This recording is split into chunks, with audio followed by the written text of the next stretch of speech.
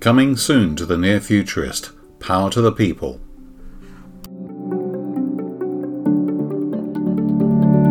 Not necessarily to create a sense of panic, but make people realize that this is a very serious situation and they have to reconsider the way they use energy. Another friend of mine did an analysis, and the proposals he were given were going to pay back in 125 years. I mean, it's just nonsense.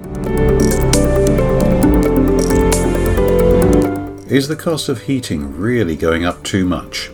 This is basic economics. Consumers react significantly to prices. So if we want to achieve a notable decrease in demand, if we want to improve energy efficiency, we should allow people to be exposed to higher energy prices. The Near Futurist with me, Guy Clapperton. Available on all major podcast platforms from Friday the 14th of October. See you there.